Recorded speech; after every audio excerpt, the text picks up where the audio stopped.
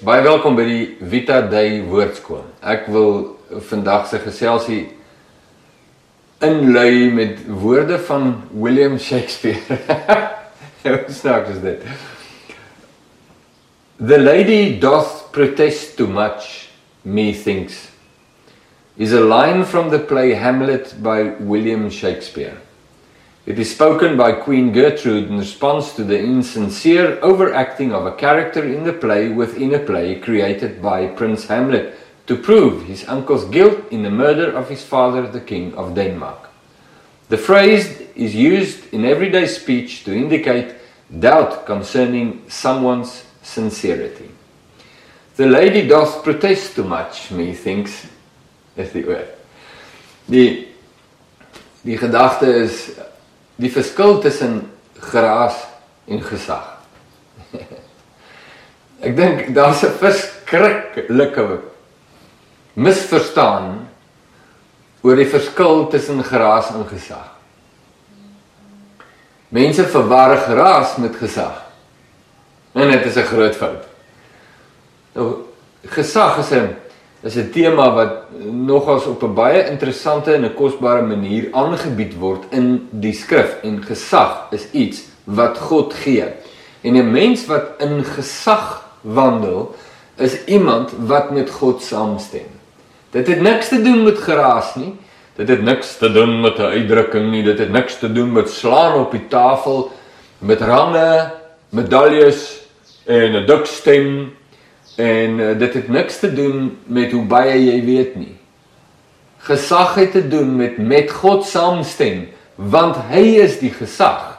God is die een wat bepaal wat is reg en verkeerd. Hy is die gesag. En enige iemand wat met hom saamstem en die woorde praat wat God praat, het gesag, al fluister hulle.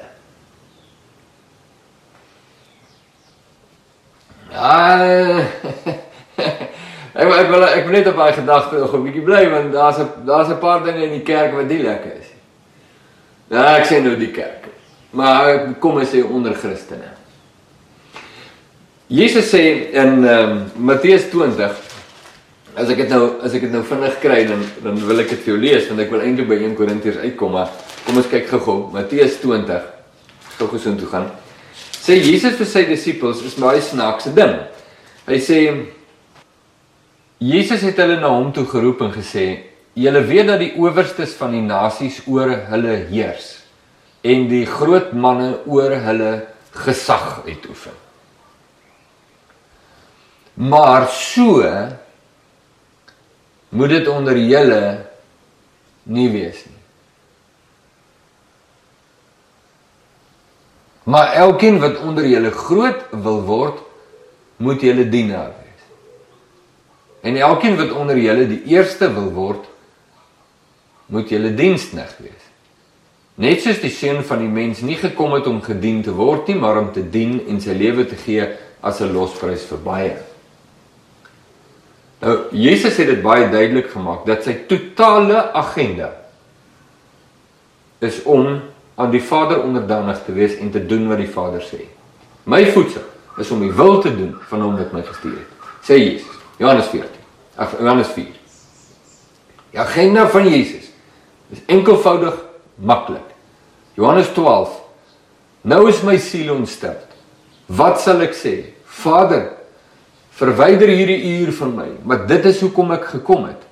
Ek het gekom om te doen wat u sê, verheerlik u self. Verheerlik my, sê Jesus. Ek het gekom om te doen wat u sê. As ek moet kies tussen selfbehoud en wat u sê, dan kies ek wat u sê, en Jesus se gesag lê daar.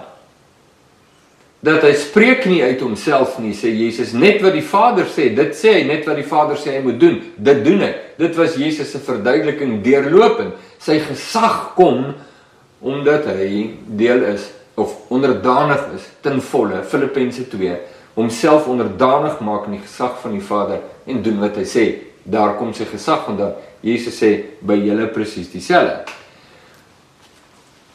Nou, baie keer in die verlede, dan sal ek by 'n gemeente kom, wat sê, sola scriptura, ons glo in die skrif, net die woord alleen, maar Die gemeente word geregeer en gereguleer deur die sterk manne.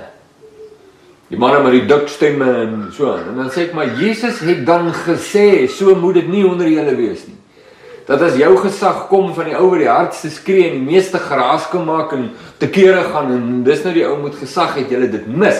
Dit is nie wat Jesus sê nie, dis nie die skrif nie, dis nie die kultuur van God nie, dis nie deel van die werking van die gees van God nie. Dat gesag kom op die lewe en deur die lewe van enige iemand wat met God saamstem. Die beginsel daar is, jy het nie gesag voor jy nie onder gesag staan nie. En jy kan nie sê jy staan onder die gesag van God en maak aanspraak op jou titels, terwyl jy dit wat Jesus sê, ignoreer nie. Ja. Dit was 'n driftige gedeelte, man. Dis die waarheid. En jy kan gesag hê, al fluister jy. En 'n bejaarde tannie, wat nie kan lees of skryf nie, kan baie meer gesag hê. In haar sagtheid van gees, as 'n ou met 6 doktorsgrade in teologie, en titels van hier af tot in oom Daantjie in die Kallerhoek. Jy kan hom apostel noem en ouderling en bishop en gee vir hom titels dat dit by sy ore uitspuit, dit gee nie gesag nie. Dit gee graas, ja, nie gesag nie. En 'n tannietjie wat dalk nog nooit verder as 10 km van haar huis af was in haar ganse lewe nie, kan ver meer gesag hê, omdat sy haar hart en haar lewe buig onder die gesag van God, en dis waar gesag vandaan kom. En Paulus skrywe in 1 Korintiërs 2, en toe ek by julle gekom het, broeders, het ek nie aan julle die getuienis van God kom verkondig met voortreffelikheid van woorde of van wysheid nie, want ek het my voorgeneem om niks anders onder julle te weet as Jesus Christus en hom as gekruisigde nie. Ek was ook by julle in swakheid en in vrees en in veel bewing. Paulus sê, verstaan julle nie dat die gesag van God kom nie uit die manne wat almal kan boelie en sleg sê en 'n versie gooi, en dis nie gesag nie, dis geraas. My rede in my prediking was nie in oorredende woorde van menslike wysheid nie, maar in die betoning van gees en krag. En die enigste manier hoe dit kan plaasvind is, Paulus buig sy knieë ononderhandelbaar onder die gesag van die Seun. Moenie jou laat verblind deur mense wat 'n geraas maak. Moenie. Moet dit nie doen nie. Moenie dink dat iemand met baie kennis het ook gesag nie. Dis nie waar nie. Slegs die persoon wat sy hart en lewe buig onder die gesag van Christus. Lewe onder gesag en daarom uit gesag en met gesag. Dis ware gesag. Don't be fooled. Luister na wat Jesus sê. Jy hoef nie die argument te wen nie, hoor. Jy hoef nie die argument te wen om in waarheid te staan nie. Moenie dink dat waarheid word bepaal deur wie wen die argumente nie. Dis waar die wêreld nou is.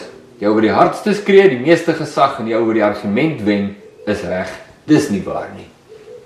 Was nog nooit waar nie. Dis nie waar nie. Jy moenie heeltyd ingaan om geraas te maak en argumente te wen nie. Maak seker jy buig onder die gesag van Jesus en bly daar. En dan het jou lewe outomaties gesag, al fluister jy.